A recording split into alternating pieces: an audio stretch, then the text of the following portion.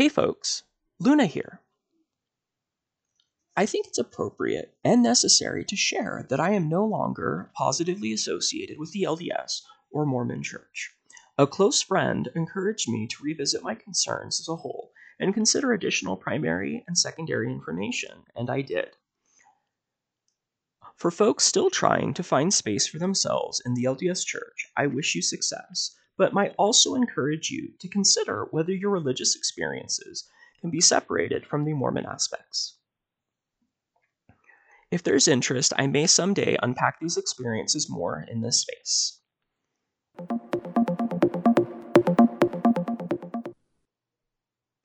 In this episode of Trans Chat, the following subjects will be mentioned or discussed.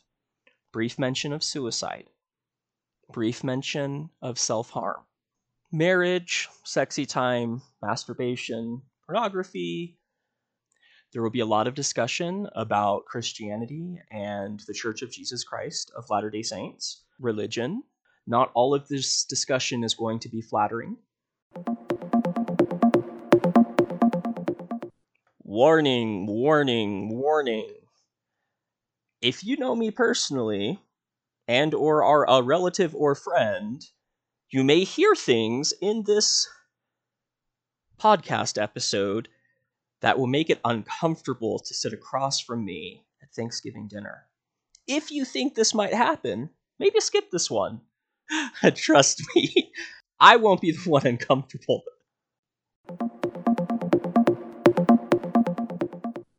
Unfortunately, the first half hour or so of our recording did not survive. This is my technical skills being insufficient for the task at hand. There may be some references to previous discussion that doesn't quite make sense. If there's any questions for clarification, feel free to email us, and I can try my best to clear anything up. So wait, what does that mean? Do we have to start over? Yeah. Okay. I'll summarize. Let's see. So So my first two questions were like, were you raised in the church? And Yes. then how did you come about realizing you were queer or trans, and how that related to your relationship with the church? So I'll recap. I was born into the church. My parents and their parents were LDS. On my dad's side of the family, it goes all the way back to Hiram Smith, which was Joseph Smith's brother. And so I don't remember which wife is my great something. So it's a big part of the family history, the family culture, and so it's pretty bred in there. And part of that is also, I guess I didn't really touch on our first effort, is some of the esoterica just is known in the family because it's talked about. It's not necessarily something that someone who's just been exposed to the church would know about. And like I have volumes and volumes that I've inherited and bought or were gifted related to LDS doctrine, interpreting the doctrine, understanding the doctrine. And many of those are written or were written by prophets and apostles. So part of the thing that got cut is I discussed how in the church, most of the leadership it's a lay clergy. So it's volunteers. However, the higher up you get, you start seeing folks getting stipends up to 6 figures. And this puzzles me in part because the Book of Mormon, which is considered holy text for Mormons or LDS folk, and I'll be using that interchangeably. I'm sure this will be something that we actually get an email about. Every so many years, the church tries to focus on Christ being what we're referenced in LDS and all of this stuff, and not using Mormon. And then a prophet will die, another prophet will come in and say, well, you know what, folks know us as Mormons, so let's embrace that. And then 12 years might go by, and we'll be trying to focus on saying the whole name of the church or something. So for those of us who are not in the know, and I'm more in the know than most folks because I lived in Salt Lake City for 5 years, but what exactly does the terminology signify? Jesus. No worries. So, the president of the church is considered or believed to be a prophet. They're responsible for guiding not just the church, but like the earth as a whole. They're supposed to receive revelation from deity related to different things. And so if you look at it historically, sometimes you'll find warnings from LDS prophets and apostles. Oh, sorry, go ahead. Wait, I'm sorry. There's another term, like you're using apostle deity to refer to God. Yes. Okay. And that's not an LDS thing. That's a me thing. Okay. Just saying the word God has it I don't know. It has like a visceral feeling referencing because God is often used in a pejorative manner just by everybody, right? It's oh my God, or these different things. And growing up, we didn't use the word. And we tend to also frame deity or God as a heavenly parent. And this is very central to LDS doctrine. The idea that whether in the sense that we were created by him or we were adopted by him or in some other way, we understand God to be a heavenly parent. And one of the cool things about LDS doctrine that really jives with me is the belief that there's a heavenly mother. And there are various explanations for why that's not in the Old Testament or the New Testament. And some of them are quite interesting, looking at the history of different kings and different high priests who changed the Torah and changed different things to kind of write out a feminine divine or a divine feminine. And I like that. Like this is something that's part of the LDS doctrine. And I should also add, part of the idea is that as our parent, deity wants the best for us and wants us to like meet our full potential, to borrow from Ninjago.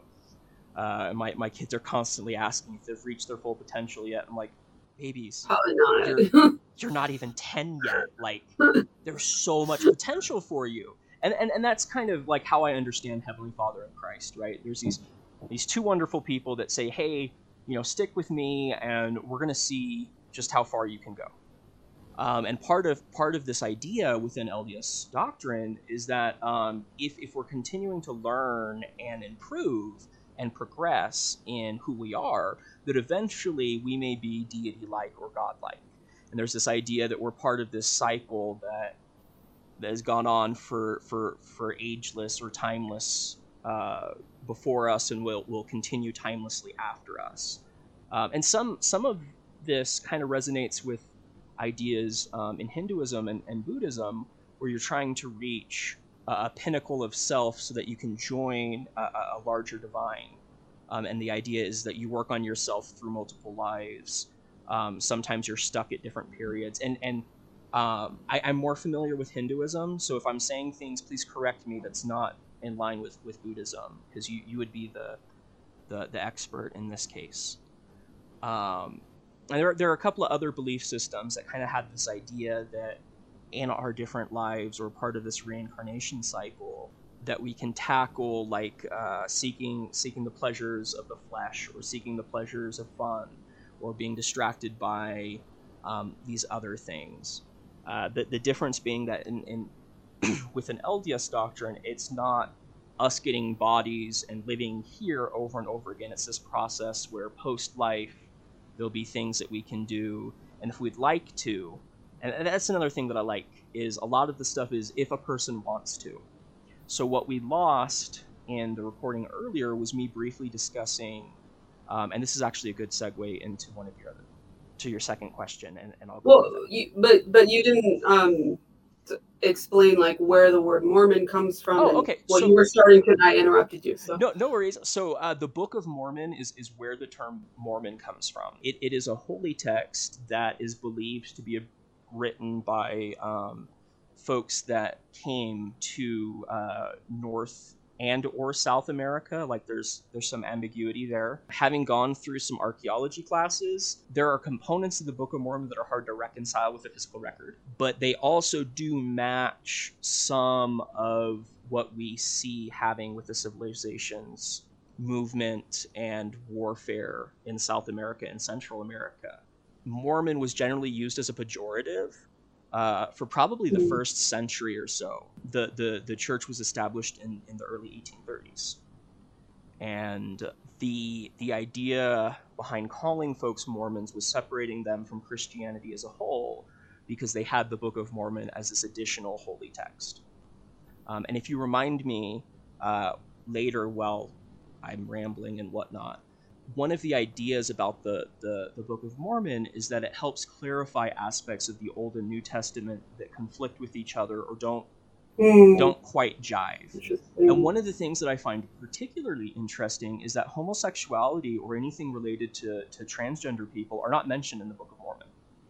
So when my LDS family usually are the ones that are trying to have doctrinal conversations where they're pulling out the 6 clobber passages, and like we could do probably a whole section on those clobber passages, but basically they're the entire basis for condemning homosexuality or transgender folk belong to 6 or 7, depending on how you interpret passages in the 1,500 pages or whatever that the Old Testament and New Testament make up. I mean, there's more passages within like Genesis about not lying to give you an idea of how thin some of these are. Yeah. And then when you go back and you look at the translation from Hebrew or from Aramaic, the words that are translated as like you shouldn't sleep with a man were actually you shouldn't sleep with a child or a boy child. Yeah. And they were so there are explanations, exactly. There are explanations for each of those, and usually it comes down to a translation issue. And we can also trace back to the 1940s and 1950s when masturbation was associated with becoming people can't see my air quotes, homosexual. Changes across not just LDS writings or the King James Version being updated sort of thing, but other translations of the Old and New Testament start putting in the interpretations for instead of boy, man, or strange flesh previously being understood as belonging to a different tribe or culture than the Hebrews or the children of Israel sort of thing. Now it's interpreted as the same, which, you know, if it made sense before and now you're obfuscating it more, it doesn't make sense to me that we go in this direction. Anyway, so going back, that's where Mormons come from. And people were called Mormon because of the Book of Mormon's presence in the theology. And it was a way of separating folks from the rest of Christianity. And it was often like the Mormon extermination orders wrapped up in the usage of these words and stuff like that. Did I answer the question about the term for prophet? Yeah. And okay.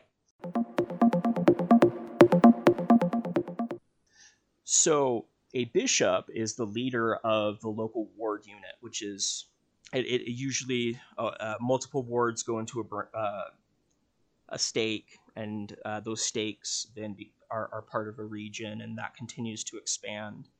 The bishop is kind of like your everyday pastor that you would see at a different congregation sort of thing, or a preacher,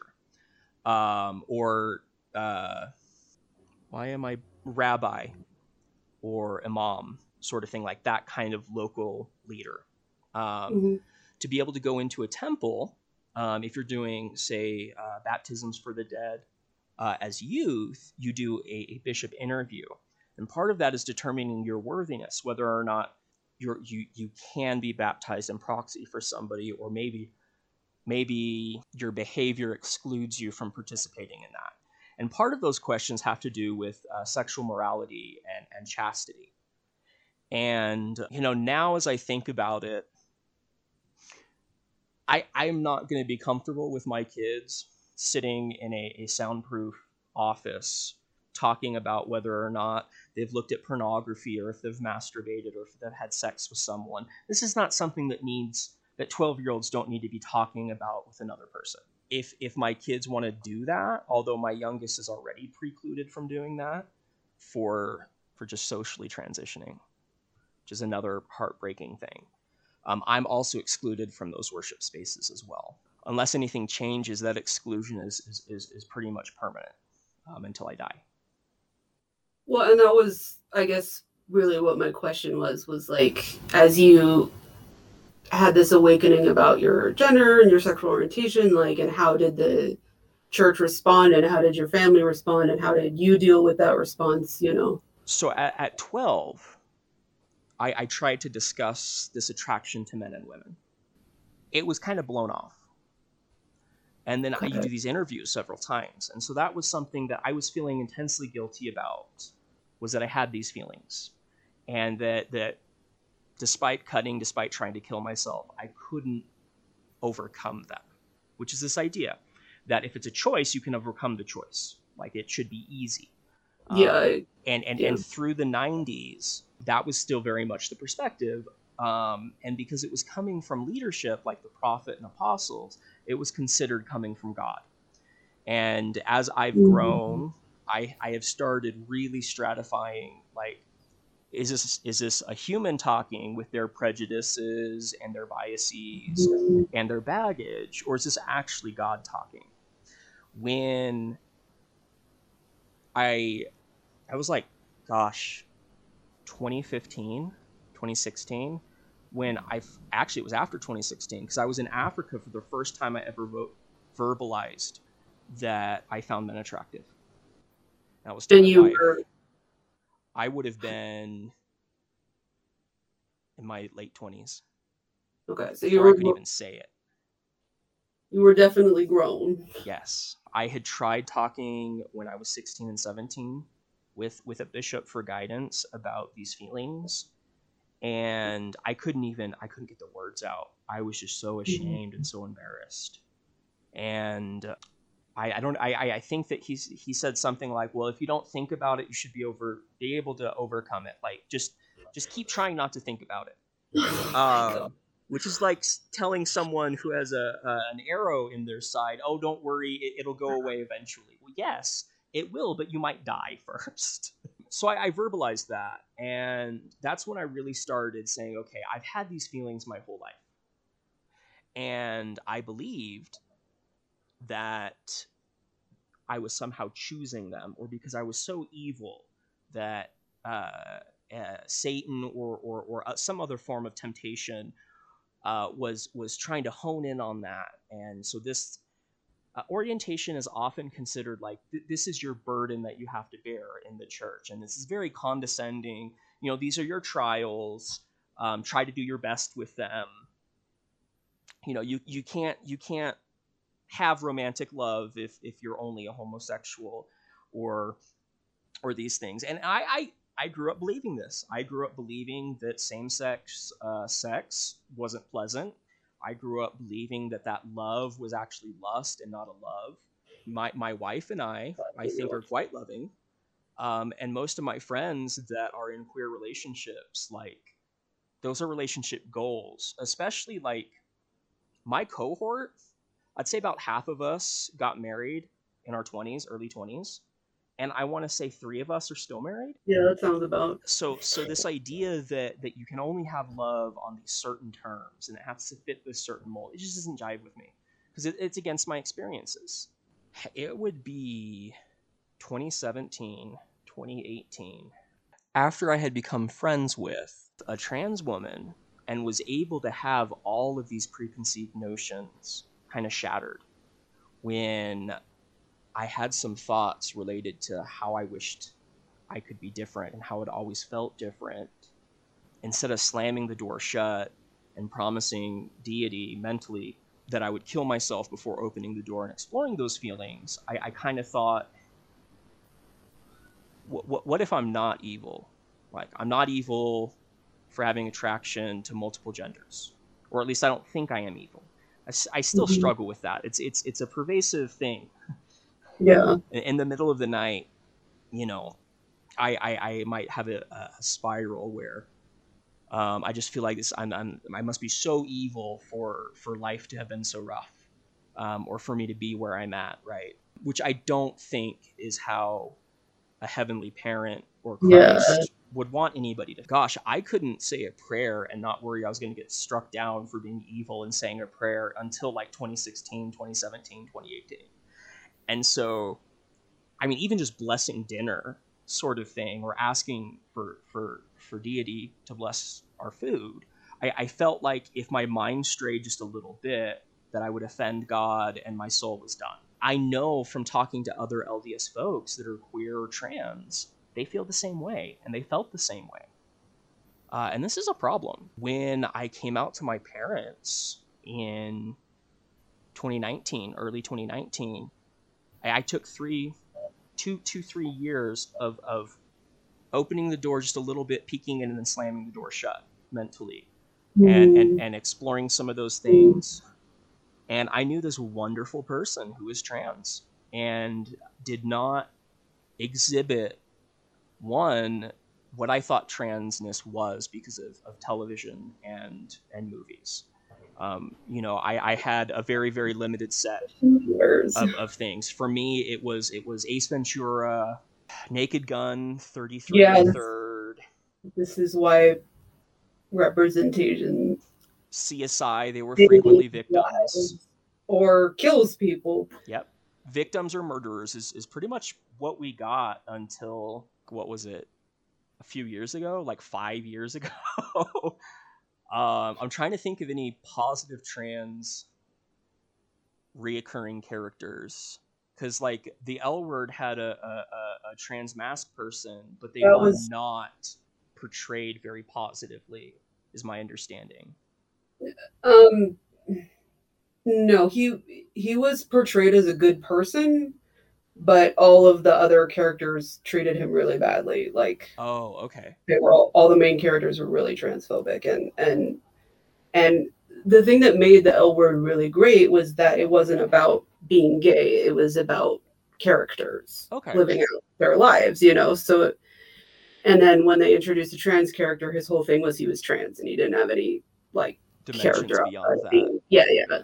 And that's why people were really not happy about it. But it was the first, like, he was the first recurring trans character on television, first of all, main character, not just side character. Yeah, around for a story arc where they die to make the So main characters have right. feelings, Yeah, yeah, sort of yeah, yeah. thing.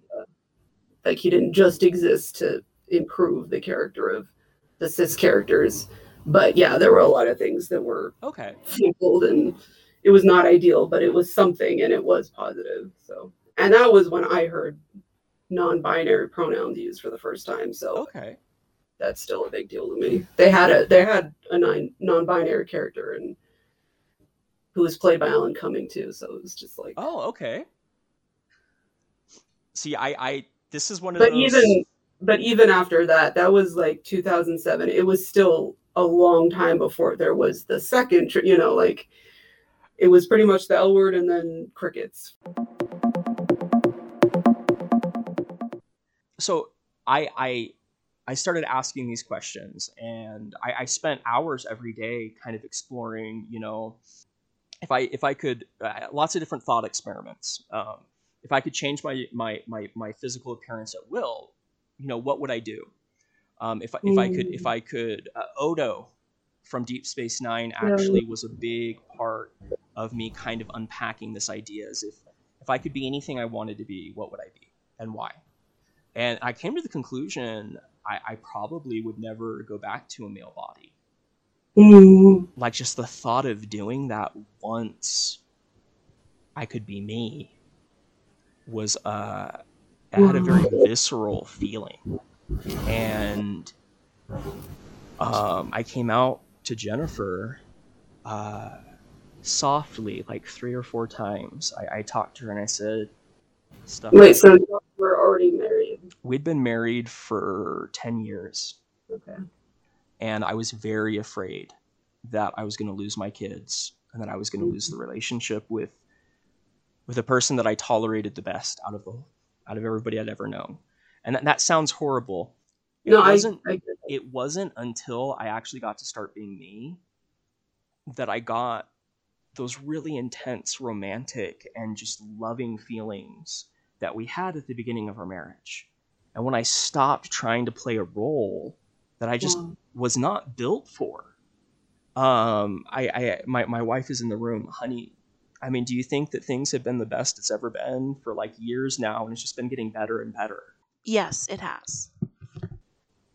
I couldn't feel loved for a really long time, and I think part of that was because I hated myself so much for these parts of me that I thought, you know, needed to be burned away or cut away for me to be lovable by another human being, by Christ, by Heavenly Father, by my Heavenly Mother.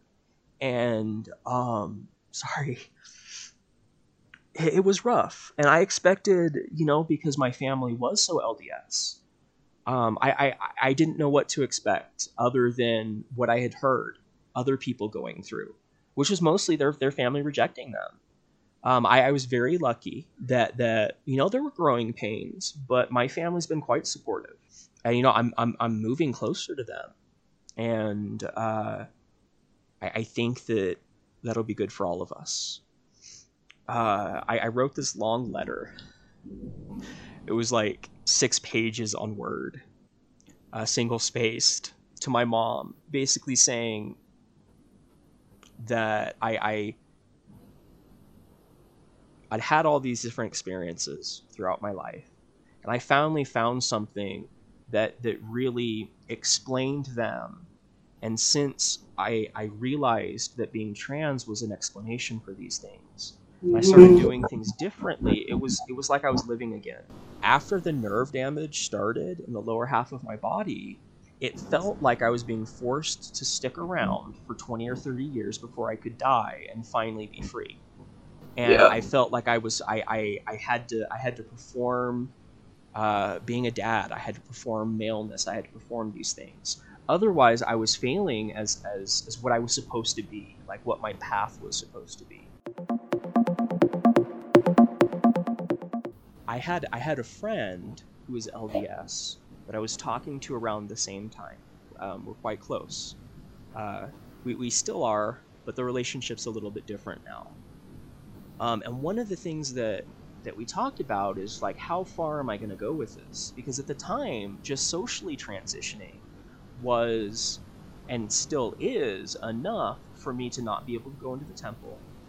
I'm not welcome in at the ward level. It kind of depends on whether or not I would be welcome into what is called the Relief Society, which is the adult women classes and like community. They don't recognize you as a woman. Yes, so that's in this case, in our ward, I've been invited by 2 different sisters. So we refer generally to each other as brothers or sisters. Okay. I've yet to run into a LDS non-binary folk, but I'd happily call them whatever they wanted me to. We've been referring to oldest as sibling because they are exploring feeling like both a boy and a girl. Mm-hmm. And you know what? They've been happier for the last couple of weeks than they've been in a long time. And we noticed that with youngest is I was out for like a year and a half, and she came up to us one time and said she needed to talk to us. We started talking, and you know, our family being okay with each other and supporting each other has just made the family unit stronger and more amazing, which is something that I feel God couldn't, like, you can't disapprove of that, right? If the family is for one, it's so central to the idea of an LDS doctrine, is that families are forever. So we're sealed to each other in the temple, which is a commitment from deity to us, or Heavenly Father to us, that we're going to be tied together forever. You know, millennia, post-life, those connections will still be there. Within the way it's presented now, that only happens when there's a mother and a father and then possibly kids. I don't think that, well, one, if that's the case, I'm not included in that. And my family, Yeah. despite our love for each other and our concern for each other, and, you know, we're a team. The kids have different names for our team, and it's our family, it's our team. We're this unit that is us against whatever's out there trying to harm us. I have chosen family that I'm just as close with, if not incredibly more close than some of my family, especially my sister.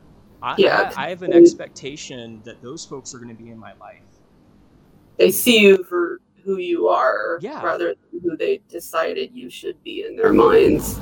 So of course you're going to be closer. Yeah. So I think one, the gospel according to Luna is that we will see that same-sex couples eventually will be able to be sealed together, and that this idea of us, because part of the idea is not just family units, but like the whole human species is connected, and we're going to be connected. And if we're not connected, we're doing something wrong. And that right there, like if you're excluding 20% of the world population because of orientation, and an additional 2 to 3% because of being trans, you know, that's a significant part of the human species to say, well, we don't think we're going to be connected to you, or no, you're not part of this. And it's something I pray about. You know, I try to communicate with my Heavenly Father. And one of the big things in LDS doctrine is that you can receive personal revelation. So deity can, through the Holy Ghost or other means, provide some form of confirmation or feelings or guidance. And I once again, as I was exploring these feelings, I came to a point where I was praying to Heavenly Father, and I said, you know what, I can't keep doing this. I've opened the door. I've seen what's on the other side, and I don't want to lose that. So if this is something I am not supposed to do, I'll end it right now. It was kind of, again, I'll kill myself if that's what needs to be done so that I don't go to hell. I will hide myself if that's what I need to do. And that's not what I was impressed to do. And I was wholly expecting that, and I was committed to it. In fact, I had the means to end things when I made that prayer. Mm. And not only did I not feel that such an extreme response was necessary, but it was kind of like an acceptance of everything about me. And that I was where deity wanted me. Like this was not just a path I may or may not take, but this was something I was supposed to do. And so when folks tell me that there can't be God, and that, along with queerness or transness, that the two can't coexist, I can't have one without the other from my experiences. Deity was part of understanding who I was. And, you know, that's not everybody else's journey, but it was for me. And no, that was actually going to be my next question to you. So this is like a perfect segue, like of just what your relationship is like now with deity, and if you, because like I personally believe, and this is just me, that I was spiritually crafted this way, and if nothing else, just to be an example to other queer trans people. Like, do you have any beliefs like that? Or I do, actually. I feel that not only am I supposed to be doing this, but it's part. It's sorry, I'm trying to decide something real quick. Okay. There's this thing that folks in the LDS Church can get. It's called a patriarchal blessing. It is supposed to be a special revelation to help guide your life. And in my patriarchal blessing, there are a lot of things that did not make sense until I came to the realization that I'm queer and trans and it's okay. And there are things that I had been trying to wrap my head around for decades, because I received this blessing when I was like 12. And I didn't understand what I was supposed to do for some of the guidance that was provided. And once I realized, that it was okay to be myself, some other things started falling in place. I think that, what we do with the TNGN and with the Gender Freedom Society is something I'm meant to be doing. I think, after I came out, several family members came out. I'm not saying that's because of me, but I think that existing as myself does open doors for people. And, I've found that people making fun of me, or people threatening me, or people up in my face does not have the effect that I would have anticipated. I'm a very anxious person. I really don't like or I should say I really didn't like social settings. I had a guy, while we were at church, not realize he'd left his flash on. And he walked up and he took a picture of me. And the flash went off in his face. It was kind of funny. And he kind of ran off. And you know what?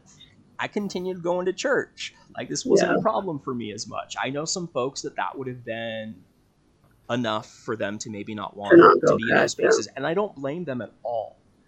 But, I'm okay being that practiced trans person that a lot of people first meet and work through some of those biases or stereotypes. And then for the next person, maybe not making as many mistakes. Like, I can be that person.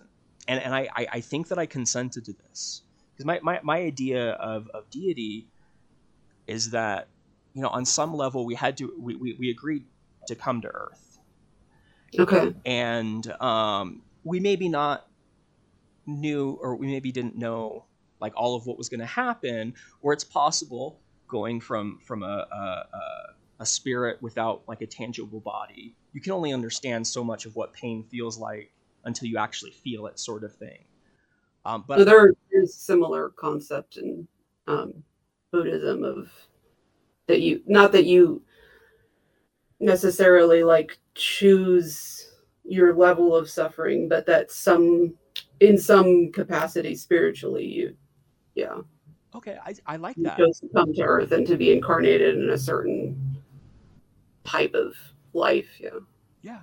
And I think that's, again, that's kind of the doctrine or the gospel according to Luna. But I think that we consented, and knowing who I am probably the dumb. Yes, I'll do it. Let's do it. Yeah. Not realizing necessarily how hard that would be. If I were born AFAB, I didn't do a lot of the mental work until I was in, like I said, my late 20s. I don't think I would have married Jennifer, because I would have felt that was against Christ or Heavenly Father's perspective. And I don't know that my family would have been able to support me at that point in their lives as well. Not trying to speak poorly of them, but we're talking, early mid 2000s when I was 20 when I met Jennifer. Or no, I was 19 when I met Jennifer. We got married at 20. That's pretty standard for it is LDS. And I don't think that, I think that we would have met, we would have been friends. I probably would have married a guy. I probably would have been miserable.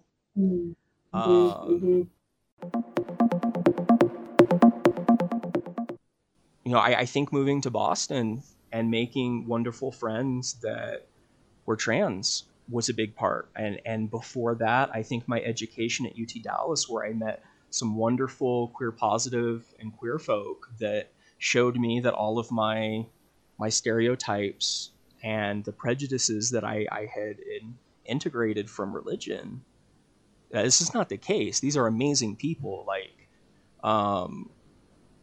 I think all of that led to the point where I prayed and said, what do you want me to do? the first day after I'd come out to everybody, or the first Sunday after I'd come out to everybody, I had my skirt out and I had some pants out and I was getting dressed, and I felt very strongly when I went to do the pants that no, you're going to be you. And that means all the time. So I went to church with the skirt on. And again, this was, I don't know, this is part of this confirmation process, or like, God is fine with who I am. And, you know, wearing a skirt that day, I met a friend. And actually, I lied. I know a non-binary person who was LDS for most of their life. And I met that person. And I met some other folks as part of just being myself. I had some great conversations with members that came up to me because somebody with a beard wearing a dress or a skirt in church spaces was just unseen, unheard of. And they'd come up and they'd ask questions. I now have, when I do make it to church, it's super bloody early in the morning, which does not go well with my pain. There's like a dozen of the kids who all come up and say hi to me now. And, you know, we might talk for a minute or two, and then they go off and do their own thing. And oh my gosh, like, if I, as a kid or a teen, had a single example of somebody being queer in church spaces, I don't know what that, I would probably have come out a decade or 2 decades ago, because it was something I'd seen modeled. Sorry, I'm rambling again. No, it was awesome. It was exactly my question. I guess my follow-up question then is like, why it was important. Well, sort of already answered this, but like, why it was important to you to, first of all, stay in the church despite being treated badly as a kid and all that. And do you feel that, I guess, queer and trans people are maybe creating their own culture in the LDS faith? I think so. There's a group called Affirmation, which is made up of either ex or current LDS folk who are queer or trans, and they're carving out their own spaces. You know, some of them have been excommunicated from the church. Some of them are parents of queer folk. Some of them are parents of trans folk. I think that we're making a space in the sense that, you know, there's really no reason we shouldn't be there.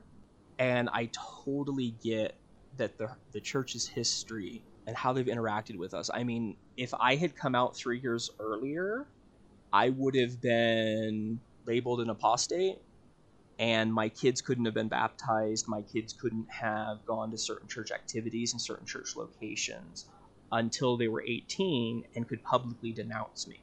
And we're talking about like 2015 is when this happened, which is a bunch of bull. So I get that queer people might not want to interact with the church. And I'm not entirely sure that the church is the only path to a positive afterlife or a good relationship with a heavenly parent.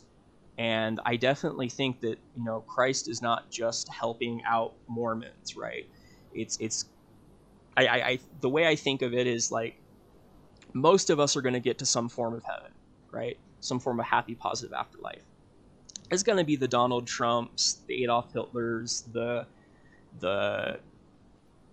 really horrible folks that are going to be experiencing those really negative things. And so I think that whether queer folk are seeking improvement like through the church or informed by some of the church's stuff, that there's a place for us. Sorry, I don't know how helpful that was. No, that was awesome. And you know, I want to be fair. A lot of the members that I've met have had much more open hearts than one would think, hearing about like the doctrine and what this prophet said or this apostle said. And I think a large part of that is those folks are old. They're kind of set in their ways, like not trying to be ageist or something like that, but it is generational. Yeah, it's generational. They were brought up believing something was like etched in stone from God, now they're starting to walk that back and say, well, maybe we were wrong.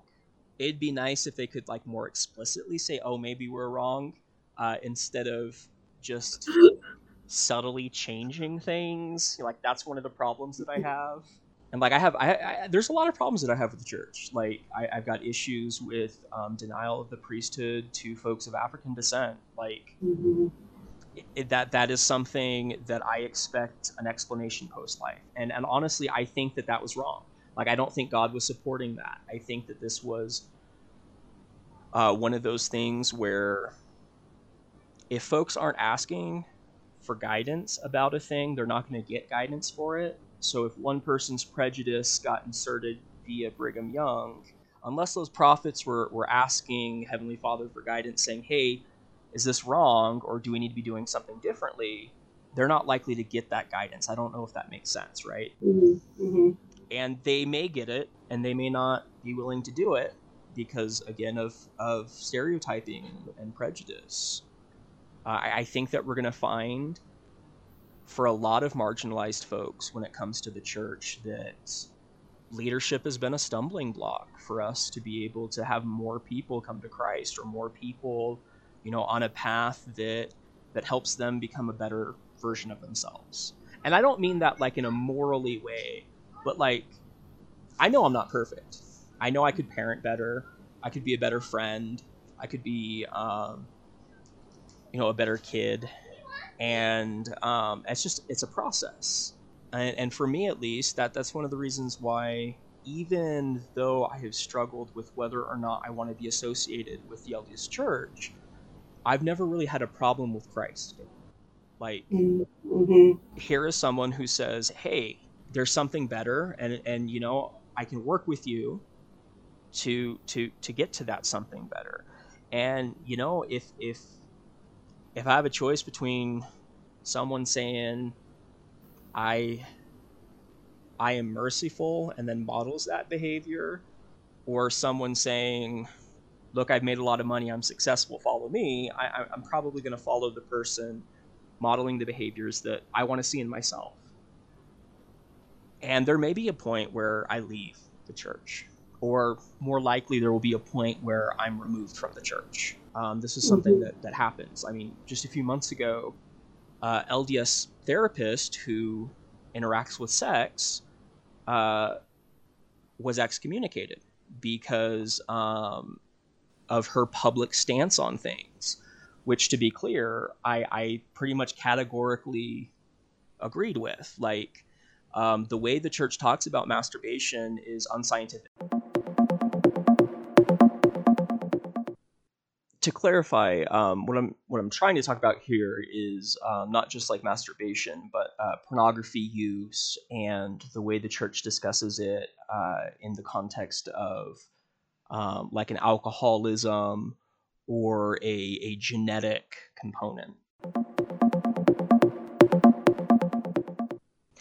Wrapped up in a different phenomena, it's treated like addiction in the sense of like alcoholism.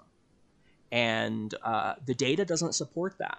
It also doesn't support the idea that this is like a mortal sin sort of thing. Yeah. When it comes to sexy time between spouses, the church used to have a lot to say about what you can and can't do. Yeah. I have broken all of those guidances. Yeah. And you know what? Sexy time's fun. And it should be fun, right? I think you're doing it wrong if sexy time is not fun. Just some stuff like that. Like, fornication is one thing that, like, consenting adults for me, like that is the marker I've committed to my wife. And so breaking that commitment is then a problem. Like, I view adultery different than fornication. In the church, the two are kind of equated as the same thing. In the sense that, like, if some teens are having sex, it's just as bad as if you'd just broken consent with a partner or a spouse. Like, in the sense that any sex outside of marriage is a sin. Yeah, and it's like this big, huge sin. And there's a couple of reasons for that in the church. One of them, I think, is because of, sadly, a comma instead of a period, where two ideas are talked about in the Book of Mormon back to back. This father is talking to his son about leaving his mission to go after a well-known prostitute in an adjacent area. And when he's talking about this to his son, he's talking about how, maybe you shouldn't go pay for sex, as well as what you did made it so nobody who knows of you and knows you're my son is taking anything we're saying seriously. Like, they don't want to believe because we're not practicing what we preach. I think the latter one is what he's talking about when he's talking about this egregious sin that's been committed and these bad things. He's not talking about having sex. And the way being dishonest and exactly hypocritical. Exactly. Within the LDS culture and doctrine, we do commit to mission sometimes. Usually it's a 2-year commitment, and it's very different than what we think of as church missions from other places, where like they go to an area, they make some wells, or they go to the area, they build a church. It's 2 or 3 weeks. For someone in the LDS church, it is this 2-year commitment that you're not going to be watching TV, you're not going to be using the internet, you're going to be focused on knocking on folks' doors and preaching Christ, or going to events and doing service. Like I think it was Monday, we spent 8 hours helping a guy clear out his field because he was disabled and he couldn't clear out this area of his property. We couldn't have contact with our family other than mail, which has changed a little bit with the years. It's very different than what folks think of as like this maybe poverty tourism that often happens in church missions or that sort of thing. For me, I mean, one of the problems when I was on a mission is your orientation just doesn't stop. And so I would feel the same way I always had about both men and women. And now I know that, my attraction spreads beyond that binary. And I continue to feel guilty. I ended up, I had an undiagnosed hernia. So I ended up coming home much sooner, which is also a taboo thing within the church. It's got a lot of baggage wrapped up in it.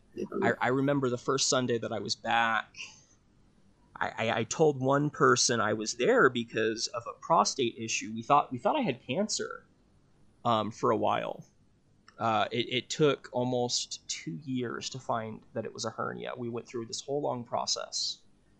And he went around telling people that I was sent home because of an apostate issue. And I had a bunch of people come up to me and tell me how disappointed they were that I had gone and had sinned or something and had to be sent home, which is not the case for most of the folks that I know that weren't able to complete the mission for the full 2 years or the full 18 months, depending on if you're a guy or a gal or where you're going. And that was really also another opportunity for me to reflect on what I thought was true. No, you're good. I just have one final question, Okay. which kind of ties into what you just said. So it's a good segue. Like, what advice would you give to anyone who was afraid to come out, who had been raised not just LDS, but in any religion where they were told that there was something wrong with them or that it was bad, or because you kept using the word evil, which is a really strong word. No, it's just it reflects like how much this was impressed upon you. I was like, of course it would be impossible to come out if you were told that it made you evil. Like, geez, So what advice would you give not just to young people, but to older people as well who believe that they were evil for being queer, like how to come out or how to deal with that, Oh, that's a tough one. I mean, first, I'd like to say you're not evil, or at least 99.99999% of the people who might be struggling with this. You're not evil, right? Evil people don't care whether they're evil or not, right? I don't know. I don't think being queer, the holy texts that I've read, you kind of have to stretch them and twist them, outside of just the LDS or Christian holy texts. Like, queer folks have been around for a long time in the historical record and in the physical record, going back thousands and thousands of years before, like, the Roman Empire. So we're talking that we have been a stable part of humanity for forever. And to me, it doesn't seem that somebody's genetics that's part of a population. Sometimes I kind of tend to look at it this like scientific framing, like, we've always existed. If a deity or a powerful external being didn't want us to be this way, it would be really easy to build our genetics in a way that there's a terminal condition tied with orientation. So if it's not right, the infant doesn't make it, sort of thing. We know how to do that as human beings. So anything outside of us and bigger than us and better than us, that was an option they chose not to take. And I think that's because we're meant to be here. I don't know if it's very helpful or not. No, that's such a beautiful answer, and I hope that people hear that, Yeah, that would be awesome. And like I said, not just like we talk about young people or teenagers, kids, but when you're talking about the older generations, it's like I'm sure there are plenty of 50, 60, 70-year-olds, who have felt this way their whole life and have never had the courage to come out. We want to encourage them to join our ranks as well. So yeah, definitely. And you know what? I think queer people, because they've learned to embrace more of themselves, are also able to embrace more of others. And a lot of those charitable or Christ-like or desirable behaviors that you see in other religions are incredibly present in queer and trans populations. And so I think that also goes towards the how can so much evil, if we understand it to be that way, be doing these good things and these helping things and these loving things. It doesn't click for me. Yeah. You may have heard that Mormons have horns and a tail. I can attest that I have yet to get them. And I'm kind of bummed out. I wanted that tail. Can you imagine having a prehensile tail, typing, having your mouse moving around? Like, I don't know. I think that'd be kind of cool. Oh, actually, I do. There's one thing that I was thinking about leading up to this that I had wanted to kind of put out there. Right now, in the LDS General Handbook is what they call it. It's what guides local units as well as members and higher up leaders in how to approach things. Being transgender is now specifically has several of its own spots. And one of the things that it says is that it's okay for people to get hormone replacement therapy or to possibly socially transition if it's part of suicide prevention. Wow. And that's big, actually. Yes, and I want to be clear that it's all suicide prevention. Yeah. Right. So. Well, yeah, we know that. Not everybody knows that. They're close to the mark. But yeah, like if folks are listening to this and they are LDS and they're not sure how they feel about LGBT folks related to doctrine or what these things say, these things are suicide prevention. My attempts all failed. I know folks whose attempts didn't. Calling somebody by the pronouns that fit them can save a life. And I think that the bar, if we look at it, I think the bar that Christ would want to set is not, is this going to prevent somebody from killing themselves, but is this person going to feel welcome and loved? So yeah, maybe one, don't ask people if they've had surgery yet. And then maybe two, like recognize all of the things that they're doing is suicide prevention. It is making life livable, palatable, survivable. Unfortunately, transgender also pops up in some of the disciplinary sections. where I'm compared to like murderers and adulterers, and well, not compared, but you know, on the paragraph below in the same section, and so it creates putting kind you of in the same this, category. yeah. But you know, I guess another thing kind of related to that is I heard an amazing trans elder talking about her experiences. She was in her, I think, 70s. And she said something that really resonated with me.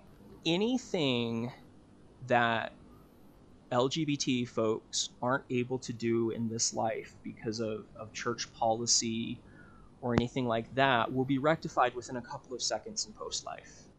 Like for my siblings who want to make covenants with their Heavenly Father by going to the temple and doing some of these things, it sucks that we're denied that. But that's not forever, right? We might not be able to in this lifetime. My friends in queer relationships may not be able to get sealed to each other in this lifetime.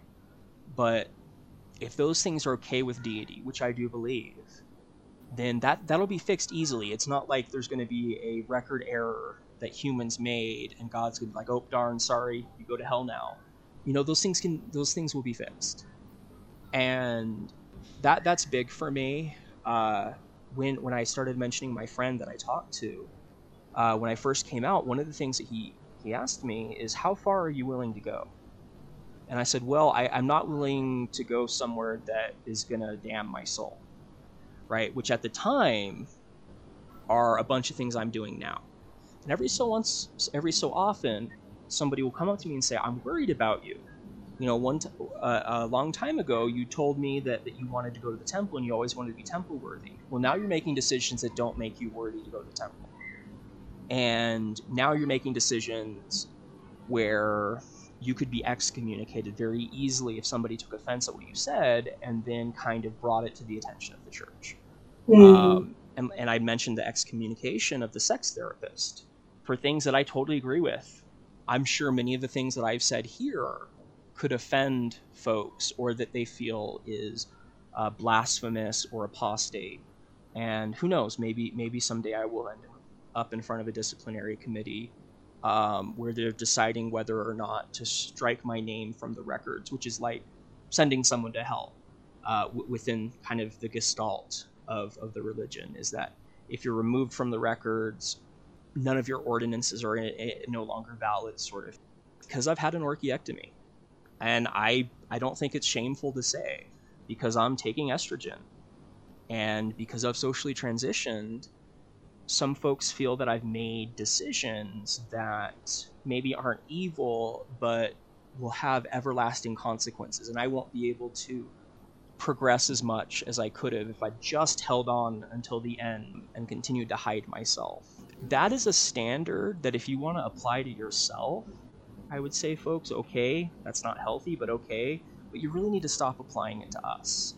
Yeah, sorry, rambling there, but no, but I mean, I look at things through a queer lens because that's what I happen to be, and so it didn't even occur to me, what advice would you give to cis people who want to, so it's good that you thought of that. Like, I was like, oh right, that cis people exist and might listen to this. So yeah, I catch myself saying stuff and then turning to Jennifer and be like, oh shoot, you're cis. She's usually pretty patient with me, but yeah, I'll make a comment and then I'll see this kind of like little twitch on her mouth. Like, is there anything specific that, like, you may say, how do you reconcile being a good human being? Because like Joseph Smith may or may not have had sexual relations with a 14-year-old girl. My perspective on that is, if he did, there's going to be consequences, which are going to be huge. And that goes for every single prophet. Oh yeah, and there should have been consequences today, sort of like when it happened. And that goes for every person in any religion, any prophet or apostle. I mean, we see Solomon. He screwed up big, and there were big consequences. That's the only way I can kind of like some of those things when it comes to the LDS Church, is there will be consequences for those folks. And some of them, I may be one of the people in the back saying, we can't ignore this. Well, I think you pretty much covered it today. Okay. Yeah, I mean, I was like, how do you, or I guess my question was more why it was important to you to stay in the faith after you were treated so poorly, but I feel like you answered that. Okay. Unless you had something else to say about it. I mean, if I were to sum it up, it's because there's things that have resonated with me that I can't account for other than there being some truth here. And my goal is to follow the truth, and if that takes me away from the LDS Church, then that takes me away from the LDS Church, because my commitment is to Christ and to God when it comes to any commitment. The church is a building. It's bricks, it's money, it's people, and those are not the things that I worship or follow. And if I did, I have a problem. But the LDS Church specifically has given you some direction or some way of finding. And some of those things are like there being a heavenly mother, that there's a feminine or a divine feminine. Some of those things are in Christianity as a whole, there's heaven or hell. Within LDS doctrine, there's different degrees of heaven, where there's somewhere for most of us. Like even really bad, horrible murderers, liars, thieves, which, to be clear, murdering I think is much worse than the other ones. There will be a place for them where they get to live out eternity, maybe not, in the best of whatever, but it's still, they're not in a lake of fire or torment. The idea of hell within the LDS doctrine is that you don't get a body again. You showed that you were so irresponsible with a body. There's no way God's going to trust you with an immortal body, right? Something that can't be killed, which is the idea behind like these resurrected bodies, this component of a post-life. And that's going to be the real hell, is because you've had a body, you know what it feels like, and you're never going to get that again. And those are going to be like the worst of the worst of the worst that killed thousands of people or abused their power. And you know what? I think rapists very well probably are going to go into that worst of the worst, because you violated somebody with your power in a way that I don't think you can come back from. And I could be wrong. I'm glad I don't have to make that decision. But if I had to, y'all ain't getting a body. Sorry. I'm on board. Yeah, right? Like, and so that's one of the things I love. And so when I say I think there's a place for queer folk, I mean like one of the really, really happy places, we're going to be there too. And I'm not going to be happy, right? And if I'm promised happiness and my friends who aren't LDS that are amazing people, I'm going to be chilling with them.